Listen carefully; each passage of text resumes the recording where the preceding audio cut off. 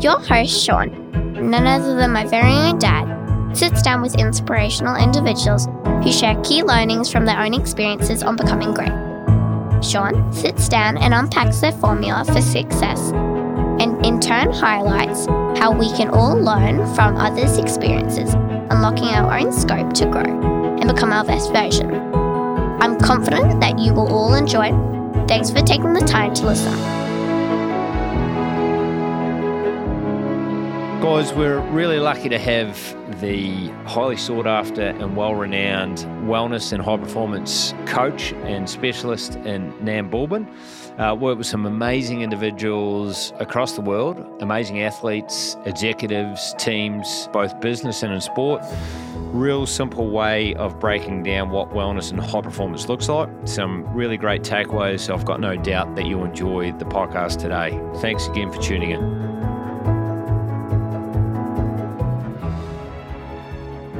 Based on my experience with you, Nam, and obviously looking over some of the work you do, it seems that the magic of the work you do is how you simplify the complicated science between brain and body to achieve, performance and wellness. And the thing I like the most, and the thing we'll probably focus on today, is to be your best self. So I really want to sort of focus on that. And I've certainly had friends, and our experience as an organisation, the work you do, friends who are executives have talked about the fact the work and the support you've given them has just been invaluable. So thanks for joining us, mate. Really looking forward to having a chat today.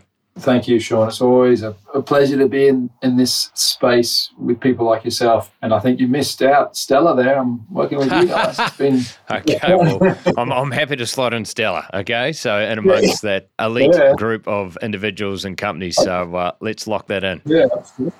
So that's good. So, mate, I'm super inquisitive and certainly interested around how I get the best out of myself and then help others to get the best out of themselves. So I'm going to open with a big one and we'll hook straight into it. So in the context of wellness and high performance, how have you helped people like Mick, like Steph, like the Roosters, like the Tigers live well, and doing so help them perform at their best? Good question. Big question. So we've got plenty of time. First of all, it was more around performance that I was drawn into these teams and individuals' ways of operating rather than wellness. So that was the first thing. I just sort of flipped that around a bit. It became wellness too, but performance was the first part. And in particular, let's start with Mick. I started with Mick in 2007. I got introduced to him by his coach, who at the time had been with him for since he was 14, since Mick was 14. Amazing man, one of the best coaches, I believe, surf coaches in the world.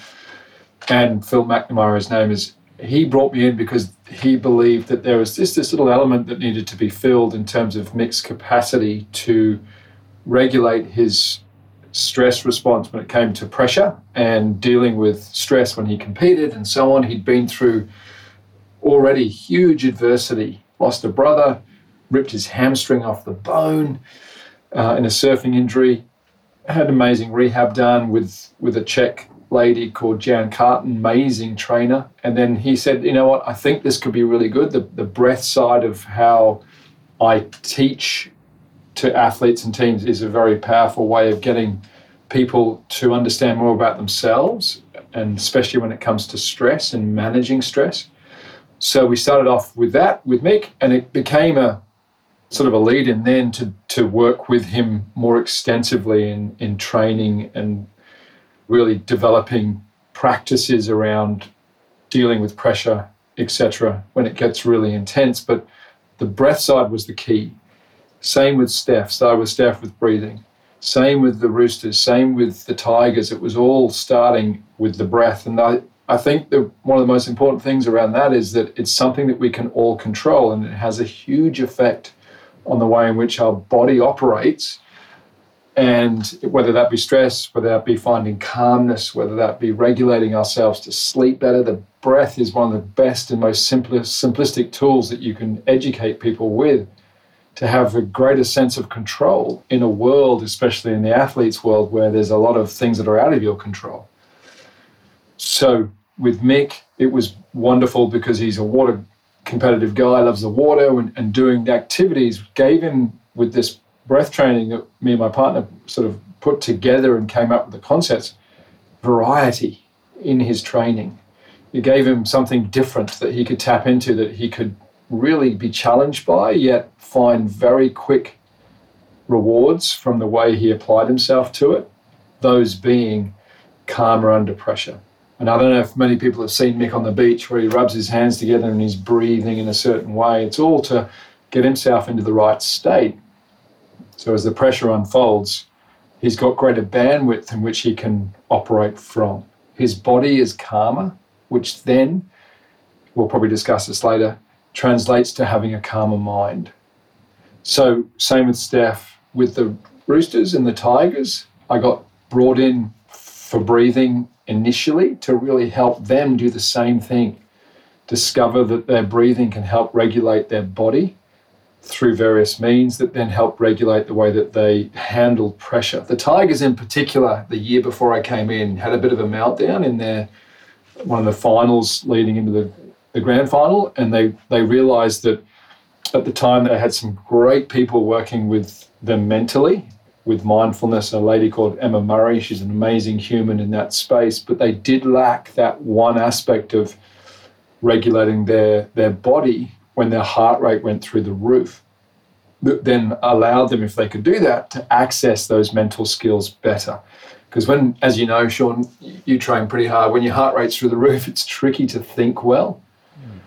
But with good breathing practices, you can start to really open up that capacity by quickly dropping heart rate when you have the opportunity to, and then with that happening, you can access the mental side better. So with these people that you mentioned, it was about helping them discover that the power of their breath could open up calmness, could open up a sense of control within themselves, could open up the feelings of being, I guess, well oxygenated when things get challenged, and removing the difficulty when heart rate goes through the roof and your carbon dioxide is very high. You can, with good breathing, you can take the edge off that very quickly, and therefore you'll tend to lead into challenges a bit more rather than feeling overly threatened.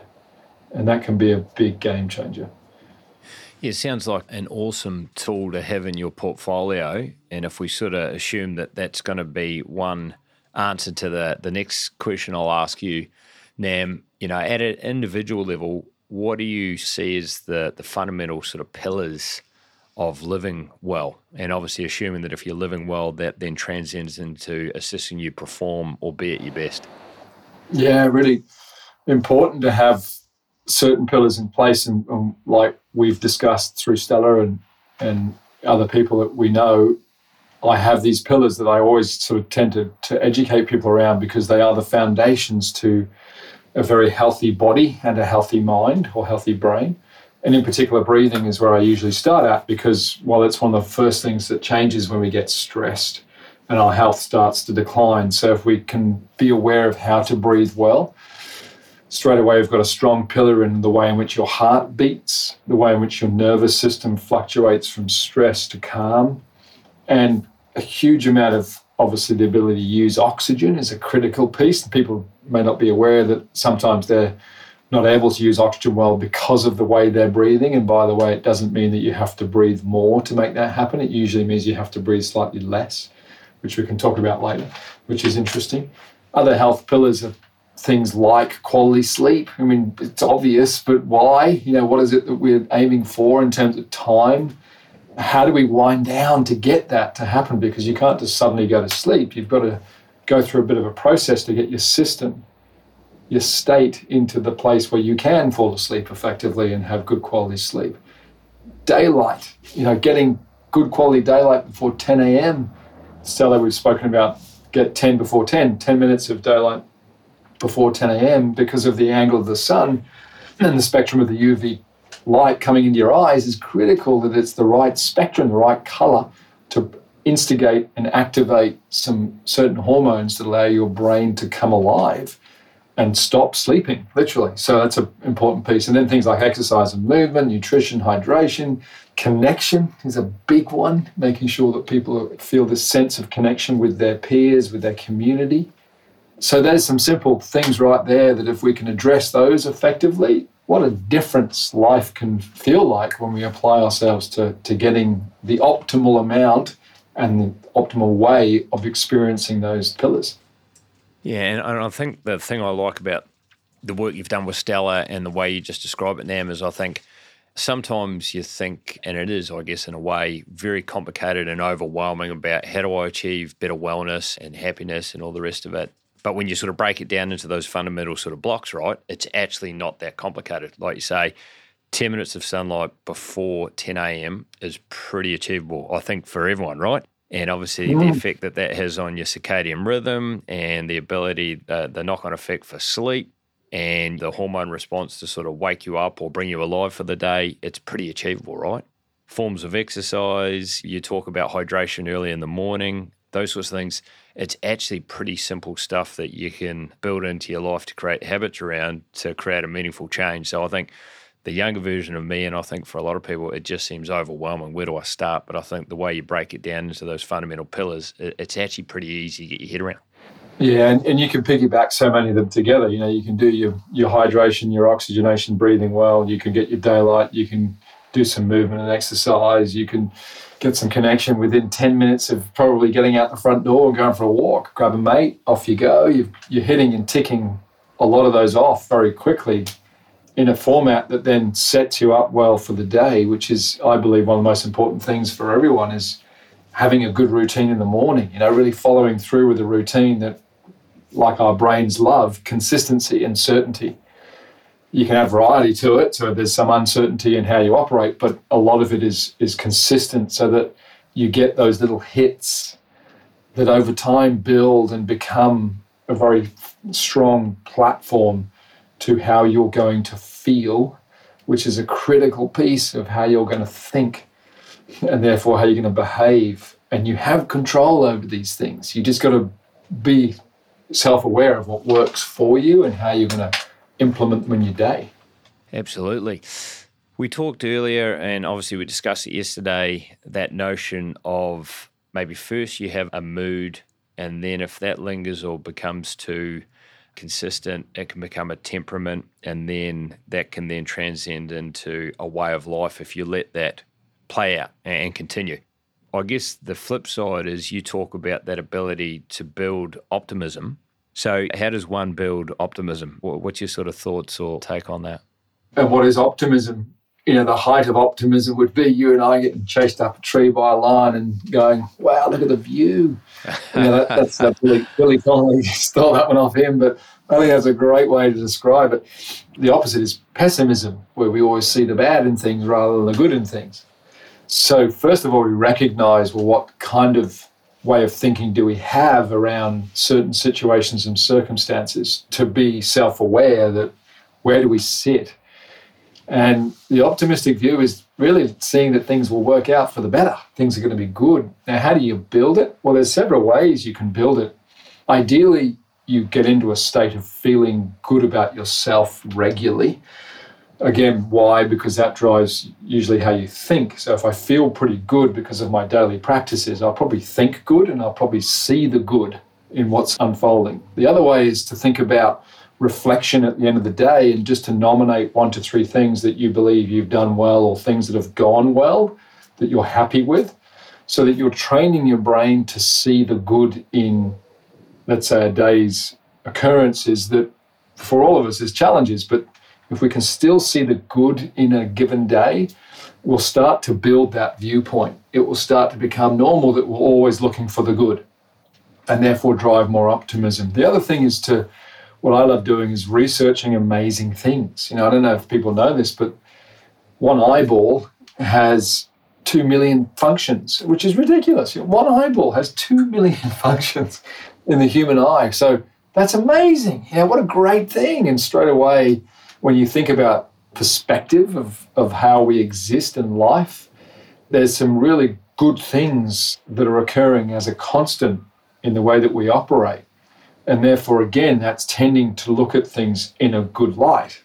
So that's building optimism. The other way is having the ability to be mindful about your own thinking by doing mindfulness practices or breath work or meditation, so that you have the capacity to minimize the negative bias that is inherently within us that says we should be looking out for negative things due to survival. And therefore, if we don't have that ability to self-regulate how we think and where our thoughts go, we may get pulled down into looking at the negative, which is pessimism again. So good practices of mindfulness throughout your life is important, so that probably more than anything to silence or lessen the inner critic, your own voice that says that you're not good enough or whatever it may be saying to you when things get a bit challenging, where that drives this pessimistic view again.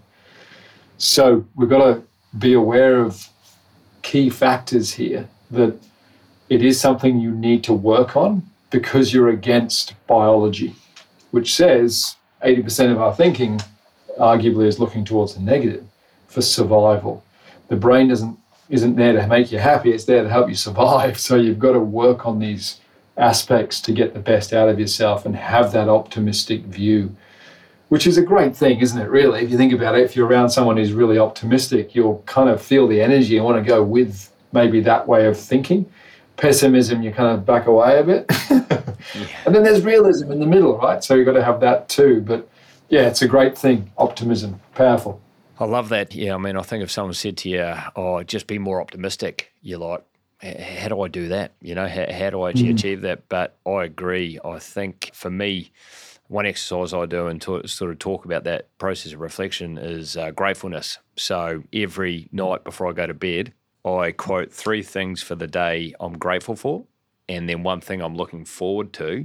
And I think over time it's just rewired and reprogrammed my brain. Probably before that practice, I was scanning my day or my life for things I didn't yet have, the car, the house, the job, whatever it was. But now I find myself, surprise myself, it almost feels like it's a default to see the solution or be grateful for whatever is taking place, as opposed to default to the negative, maybe victim mindset that I might have had once upon a time. So I think that's a huge and really simple thing. And like you say, maybe the primitive brain is clearly designed to save us from threats and all the rest of it. We don't have the same threats as we had probably when the saber-toothed tigers and those sorts of things. So it's a different landscape, but the brain's still wired that way. And I don't know, maybe you'd have a better feel for the ratio of positive to negative thoughts you need to have to remain optimistic or remain happy. Can you comment on that? Yeah, there's a lot of evidence suggesting sort of 5 to 7 positive to 1 negative, which is alarming, right? That's ridiculous. However, it comes back to the survival aspect of our brains, that's what it's driven to do, so that we did survive in ancient day. Gratitude is one of the most powerful things to employ. The thing with gratitude is to be aware that ideally there is a bit of a narrative behind what you're grateful for, meaning, I could say to someone, thanks for yesterday's coffee, and leave it at that. If I could say, thanks for yesterday's coffee, and the conversations we had, it really gave me greater insight to what you do. I never realized. It's amazing. And I just go into a bit of a narrative around what I'm grateful for. That's what now neuroscience is saying really develops areas of the brain to increase the capacity to be more aware of being optimistic, and growing parts of the brain that then help reduce the self-critic. So there's just that little additive I always like to share with people to see if you can add a bit of narrative to what you're grateful for rather than just a statement. So then what happens is it brings out a bit of the feeling of the gratitude that is what we want to enrich in our bodies and in our brain to then really get those neurons firing and wiring together that build those capacities. Fantastic. I want you to expand on this next statement. The state of your body impacts the state of your mind. Yes, I'll go straight to it. We have what's called a vagus nerve, and we have what's called vagal tone. So a vagus nerve is what's known as the wandering nerve that allows us to feel, as an example, emotions in our body. It allows us to have our gut communicate with our brain effectively. And that nerve, over time, develops capacities to help us be in different states. So if I get incredibly calm doing some breath work or some meditation, and I just feel really, really centered, the vagus nerve is helping me experience that throughout my body and my mind, and I can feel that as a sense of calmness. Very quickly, though, if a threat happens, my vagus nerve will get fired to then stimulate the fight-flight response to help me get into action to get out of the challenge that may be occurring. And that's vital for survival. The other side is that if I am exposed to too much stress, too much of that fight-flight response, I minimize my capacity to be and experience calmness. And I may then fall into the last area of the vagus nerve's capacity, which is then being basically in a withdrawal state where I'm submitting, I'm freezing. And that can happen in modern day where you just want to close the door and hide and not be around people and really to kind of withdraw away from things and feel very, very overwhelmed with your emotion that you may be going and experiencing, or the feelings you're having and the thoughts you're having in your head through this vagus nerve. So ideally, we encourage people to really work on calmness and energy, doing exercise where you feel energy and alive. That's part of the fight-flight, but it's a milder state of it. It's called sympathetic. So that then builds what we call vagal tone or fitness.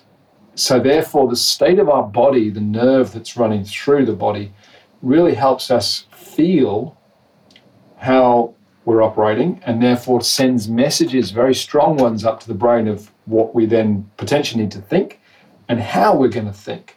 So if I'm in a really huge state of calmness, really centered, and something stressful comes into my world, I'll be able to cope so much better than if I was in a stress state unknowingly, potentially, and my body was a little bit agitated and irritated and I was a little bit fired up. My response is going to be way different from both how I speak, how I move, everything. So in effect, what I'm suggesting here is that the state of your body has probably a bigger impact on the state of your mind than your state of your mind has on the way it thinks. So arguably, the interesting thing is that we can really help ourselves think better from a mental perspective if we get our body in a better state of feel through deliberate practices like breathwork, meditation, mindfulness, exercise, engaging with people, connection with people, where we feel this sense of belonging, etc., all felt usually within the body. When you feel an emotion, it's usually in the body. So that's where the state of your body has a huge impact on the state of your mind, and you do have control over it. You do have the ability to regulate it. It's just then up to us to follow through with those simple practices. And it doesn't mean you have to do much. Like a breathing practice could be 5 by 5 by 5, 5 seconds to breathe in, 5 seconds to breathe out 5 times through your nose. You will calm your nervous system down. That vagal nerve will become more calm through that simple, less than a minute process that then opens up the capacity for you to think a bit better. And just quickly, another one of your quotes that I love is exercise burns bad chemistry, I think, if I'm not mistaken. Can you just hit on that really quickly around what's happening in that regard? Yeah, absolutely. So let's say we have a situation where it's a meeting and we have an emotional response to something that's gone terribly wrong. The chemistry will be expressed very quickly to warn our bodies that this is a threat. And therefore, the vagus nerve gets fired up, along with a lot of chemistry being pumped into the system.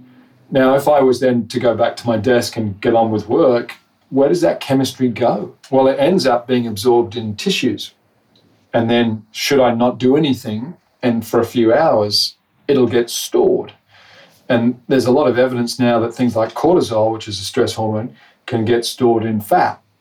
And then through, let's say, a couple of days later, I suddenly get this feeling of anxiety. I'm like, what's going on? And it could be that now that cortisol is just gently getting leached out of my fat to get used up or burnt up, whatever the fact may be, put out of the blue. So ideally, we burn off chemistry at the end of a given day by doing some exercise, some movement, to then stop, that night you're getting woken up in the middle of the night because now the chemistry is just coming through the body again. It's getting detoxified and it wakes your brain up.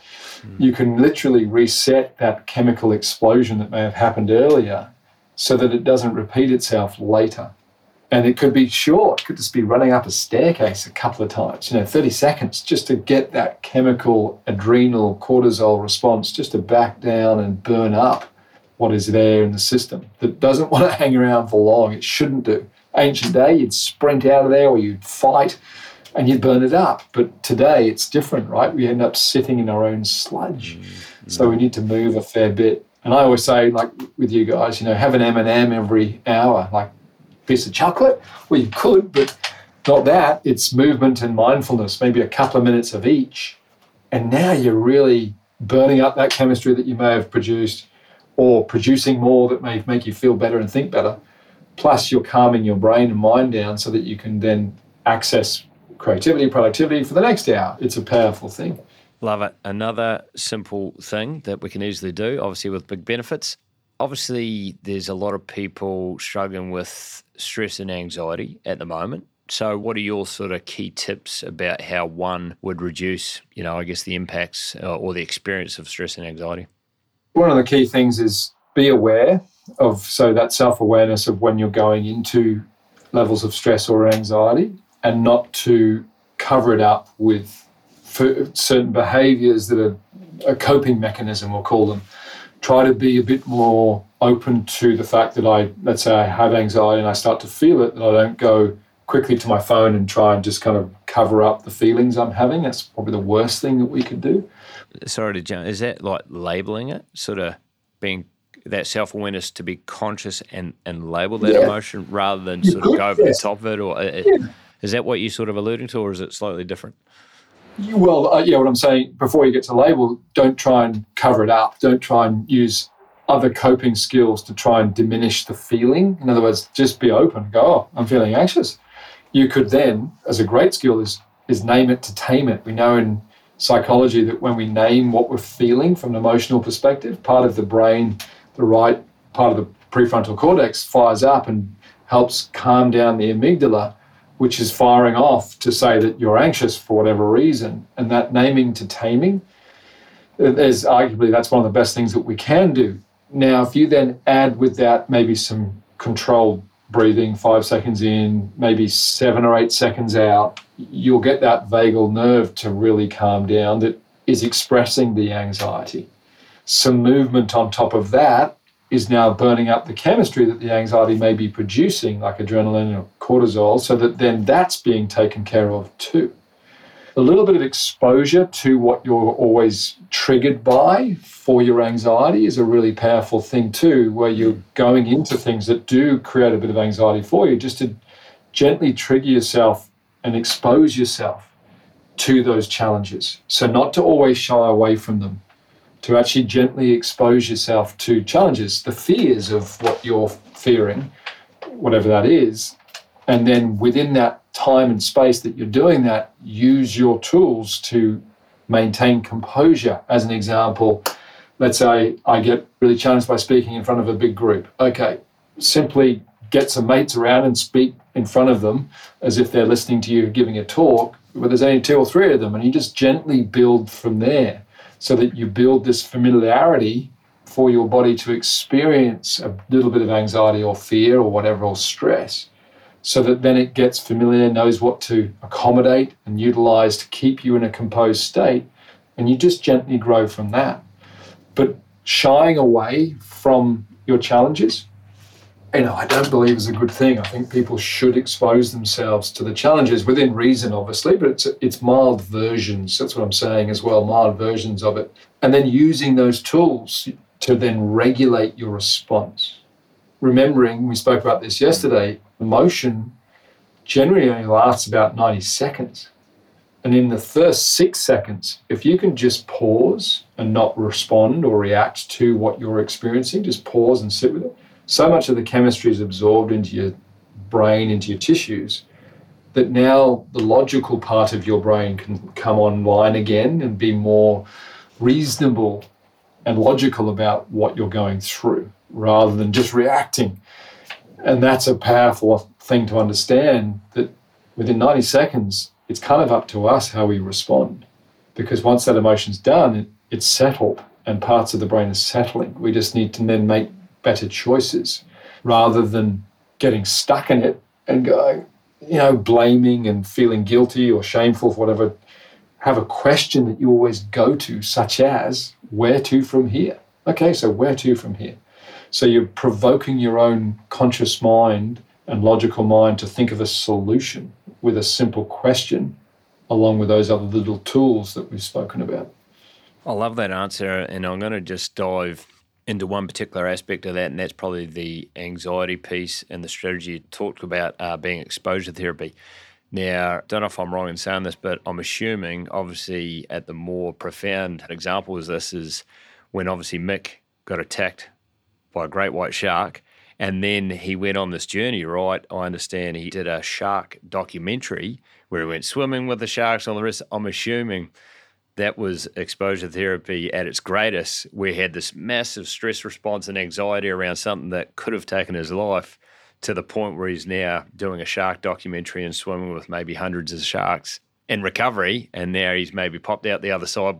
Was that exposure therapy in practice? You could call that, yeah, and absolutely. And also telling the world that it's okay to be around these things, and for a bit there, he didn't go back in the water after that experience, but then he did, and that was part of what he wanted to do, obviously, because surfing and adventure and the feelings he gets from doing that is a huge part of his value system and who he actually is. So he didn't ever want to stop, but he had to just give it time. That's the other thing with some of these things is that was extreme, give it a bit of time, but then gently. And then he went back to Jeffries with the notion that it was unfinished business.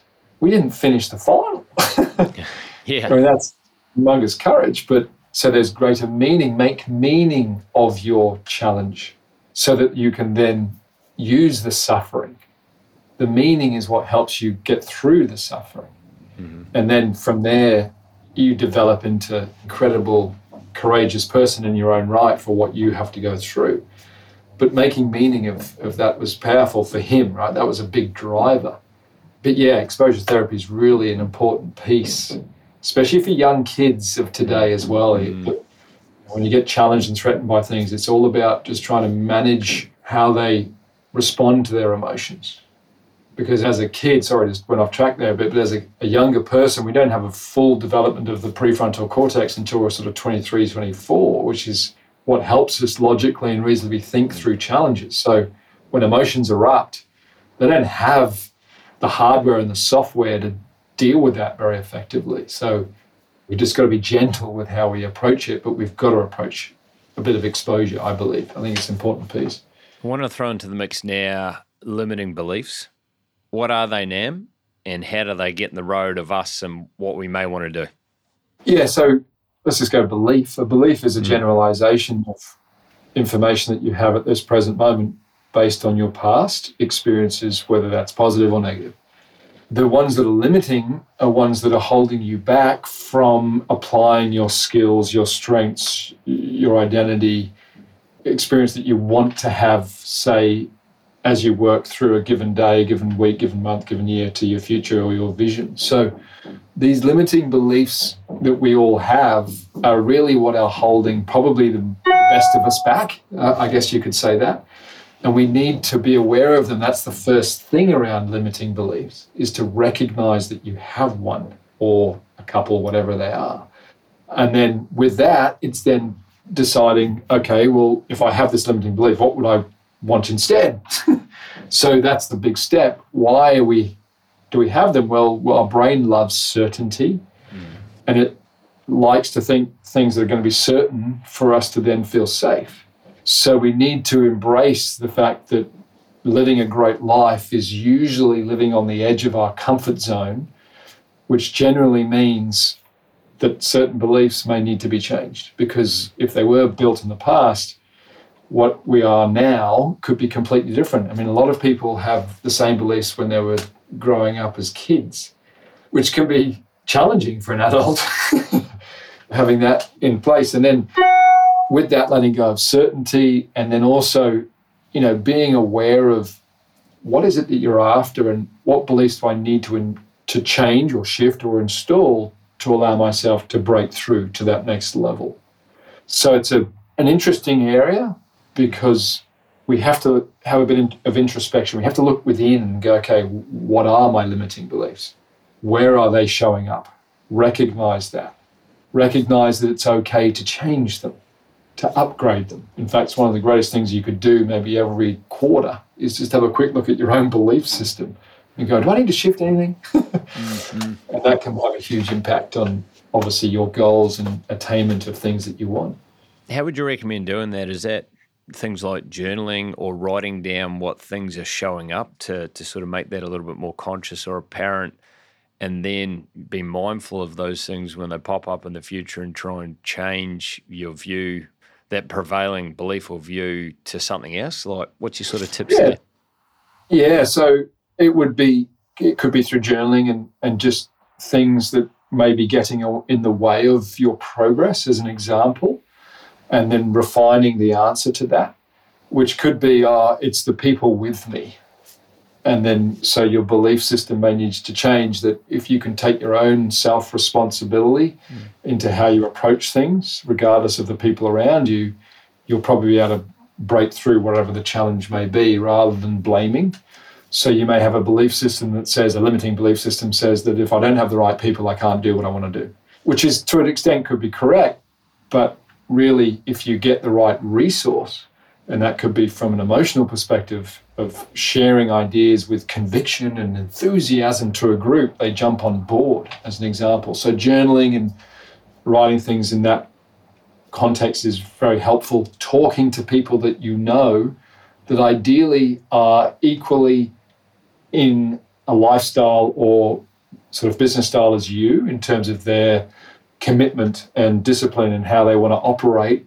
Have that circle of trusted comrades that you can chat to about your own belief system, and they can give you views, and then you'll start to have these aha moments as you discuss through conversation around maybe a limiting belief. And that conversation can be very, very powerful. You may need to get a coach that can help you with that, who knows how to ask the right questions to provoke the answers that it's saying, hey, there's a blind spot here, I don't know if you realise. And then that's a great way of doing it. And then also just stipulating how you want to be and who you think you need to be to achieve a certain outcome. So you're looking at your own identity now and installing a belief around, well, how would a person like that operate? And that may be they're very disciplined, whatever it is, and therefore you can upgrade, well, I'm not that disciplined, I noticed that. So doing little things to build discipline could be, in the morning, have a cold shower rather than a hot one. As an example, I don't, it's going to make me feel horrible. It's very good for you, but it doesn't feel good. But with a bit of discipline, you break through that challenge of the belief that I could never have a cold shower, it's too cold. That concept of testing yourself with little simple tasks and ideally making clear decisions in how you're operating through a given day can build discipline. So there's a couple of examples. Now, fantastic. I want to go on to the notion of connection and what's the upside of connection to help us live and perform well. And my own personal experience with that connection is, once upon a time, if you said connection, I would have said, oh, yeah, whatever, Nam. There was a time, I think, where we were being really successful in business, but I felt quite isolated. I felt like I was all into business. That consumed all my time and focus. And I didn't make that much time for friends and family. And even though on one hand I was succeeding, on the other hand, I actually felt quite lonely. I think that consciousness then led me to make more of an effort to make time for friends and family. And fast forward today, I've never felt more connected, and I feel a lot happier and balanced as a result. But can you talk to us why connection is important from a scientific point of view, based on your experience? And it is based on my experience. I work with a lady called Dr. Ali Walker. She's a genius when it comes to connection and so on. So it is from my experience, and what I've heard from her in particular is that connection is arguably one of the most important needs for us as a species, that we are developed around safety in terms of wanting and needing safety by connecting with our caregivers as much as we possibly can.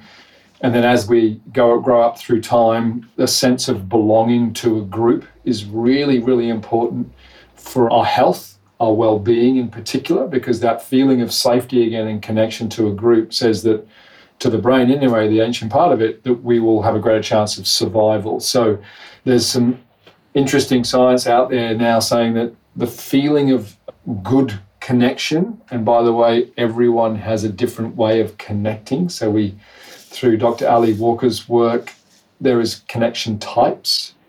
And so sometimes you can feel like you're sitting at home with someone, but you feel lonely because you're just not connecting effectively with that person next to you, like what you may have felt within business.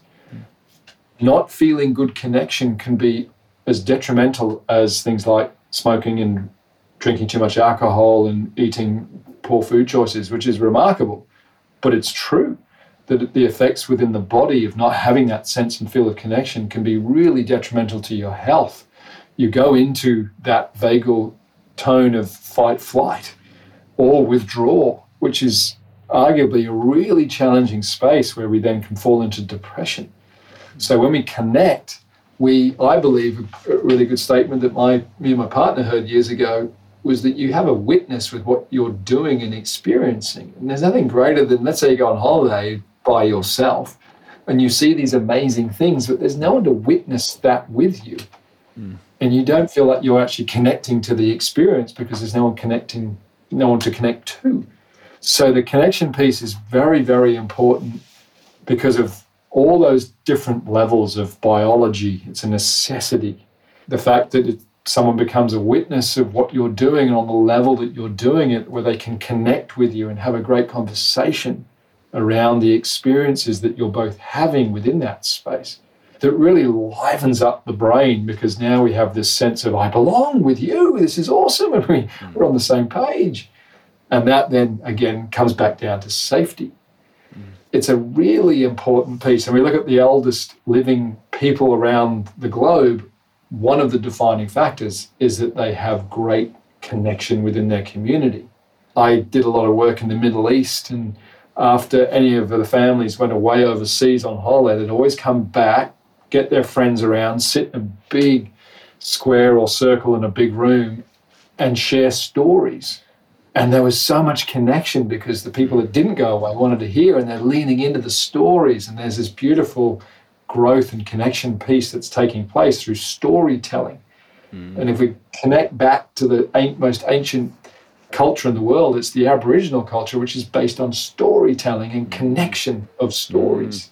So why has it lasted so long? Well, there's some evidence there that says that, well, a lot of it's down to storytelling and sharing information generation after generation around connecting not just to people, but to land and nature. So connection isn't just humans. Its connection is to the land that we live in. And nature in particular is a very powerful place that we need to connect more to, I believe, because it has such a profound impact on our immune system, our ability for our brain to calm down due to things like open focus and looking into big open spaces, or being focused on something narrow that's beautiful and amazing, that gives us that sense of connection to our natural world. Now, the other factors around connection is like social media is not a bad thing. However, do we still get the same sense of connection through that medium? Sometimes, yes, little bits of it. But I think we need a bit more of the real face connection, interaction. So as a father of 4 kids, I'm constantly thinking, how can I equip these guys to live their best lives, as we sort of said at the top of the podcast? And for me, it's been an experiential journey to this age to try and figure out and hack how I can live better or live well. So what would you say to parents like myself and others that want to help their children live their best life, to ingrain some of these practices or things to give them the best shot, to have that great foundation? Yeah. And it's inevitable that there's going to be things and circumstances come their way, and some days they'll win, some days they'll lose. But what are your sort of tips in that regard? No? Huge question. How long we got? Listeners, bear in mind, I don't have kids, so I'm going to just talk from my own experience of being a kid. And what I noticed in having great parents, I was very, very fortunate. So I'm coming from that perspective. First thing is, I believe, is to help kids understand from an adult to a kid that if the parent can normalize their feelings. So not to always put up the shop front, to always sort of discuss when they're challenged or discuss where they're happy or where they're sad, and not show that they're some superhero that then the child then thinks that they have to live into that space, which I see a lot where the really dominant parent wants the child to do incredibly well in a sporting activity, and they're displaying these behaviours that are really way too hard for a kid to live up to at that age. Yet that's all they see and are exposed to. So then the child would obviously be well overwhelmed. Like, I just can't do that. So we've got to be aware that as a child and a parent, there's a whole different way of the child expresses emotions compared to the adult, obviously. But the adult, if they can normalize feelings and emotions, the child then will do the same and go, it's normal for me to feel this and that, and get used to the different emotions that they experience as hormones change, etc. I don't know if listeners know this, but from the age of when puberty hits in a boy, the first few years of puberty hitting, their testosterone can increase by 600%. That's a raging bull on your hands with no prefrontal cortex fully developed yet to regulate their response to their own emotions. So it's really a tough time, right? The other thing that I found growing up is that my parents exposed me to lots of different cultures and experiences that were different to mine. So I got to know things from a worldly view of how people operate and how different things are in different places. Now, that might be a different town or a different community. It doesn't have to be a different country, but different community where there's a slight cultural shift. But to expose them to those types of experiences consistently as they grow up so that they have a broad view of how their territory, country, the world is, rather than always being narrowly focused on what they may see on social media, which is, it's an illusion, right? It's the best version of things. So expose them to challenging environments where they get to see and feel threats and challenges and poverty and less fortunate so that they get perspective. And the greater the perspective they can have when they're growing up, the greater they'll have when they're older, because that's where our blueprint sets in place. How we see the world is installed into our blueprint of our belief system between the ages of about 4 and 12. So we want to see if we can expose them as much as we can to different experiences, different cultures, different levels of how people operate as much as we can, because that's how I was brought up, and it really put me in good stead when I became an adult. The other thing too is, I believe, is to be very mindful of how much help we give them in terms of giving them money and giving them things that they really want that is outside of normality. We've got to be mindful of that so that they get used to earning their desires of what they want. They get used to, working for pocket money as an example, or doing things that might be difficult early and helping them through the difficulty, but not doing it yourself for them, getting them to work through difficult times as best as you can with good support, because that's what builds self-trust, doing difficult things. And arguably one on top of that is to complete things. Get them to complete things at young ages, because if they complete things, they'll build self-efficacy. And now they have greater self-esteem, which is a prerequisite for this world, a high level of self-esteem. If you want to feel that you have a sense of self-control and etc., and do well in what you do, self-esteem is very helpful, but it will require doing difficult things and completing things, which is a big ask, like homework. I don't want to do it. But if they complete their homework and you then say, I love the way that you complete your homework. I love the way that you play when you play rugby. You're encouraging them through the sense of love to acknowledge these factors, and then they feel worthy within themselves because of what you've said, rather than just because you've told them. They actually get it because they did do those things effectively, as an example. Mate, That's a long again, answer, but super simple, but it all makes sense, right? As you reel them off. it resonates with me. And I think, again, really, really easy to do. So, mate, you've been super generous with your time today. I know how busy and sought after you are. So for those that want to find out a little bit more about the magic that you do, how do people find out more about yourself? How do people find you? Yeah, so website is www.nambaldwin.com. We're obviously on that with explanation around the work that I do. Instagram, I'm on that. Not very often, not as much as I should be, but I tend to jump in there every so often and just give a whole heap of information out through stories in particular. I don't know if you've seen them, but as concise as I can be in helping people in different ways of living. And that's just my name, Nam Baldwin. And we've got a wellbeing and performance program that Stella's doing right at the moment that we're endeavouring to get out more and more to different businesses, which is on my website again that you can check out. Which is 6 modules in relation to well-being and performance, and bringing those two things together because they're intertwined, and they come with worksheets and follow-ups and materials that people can utilise and videos to watch to improve habit formation around those two concepts, well-being and performance. So, through those mediums. Fantastic, mate. Well, look, you're having huge impact on people that you're assisting, whether it's organisations, individuals. We're really grateful as an organisation for the work that you're doing with us.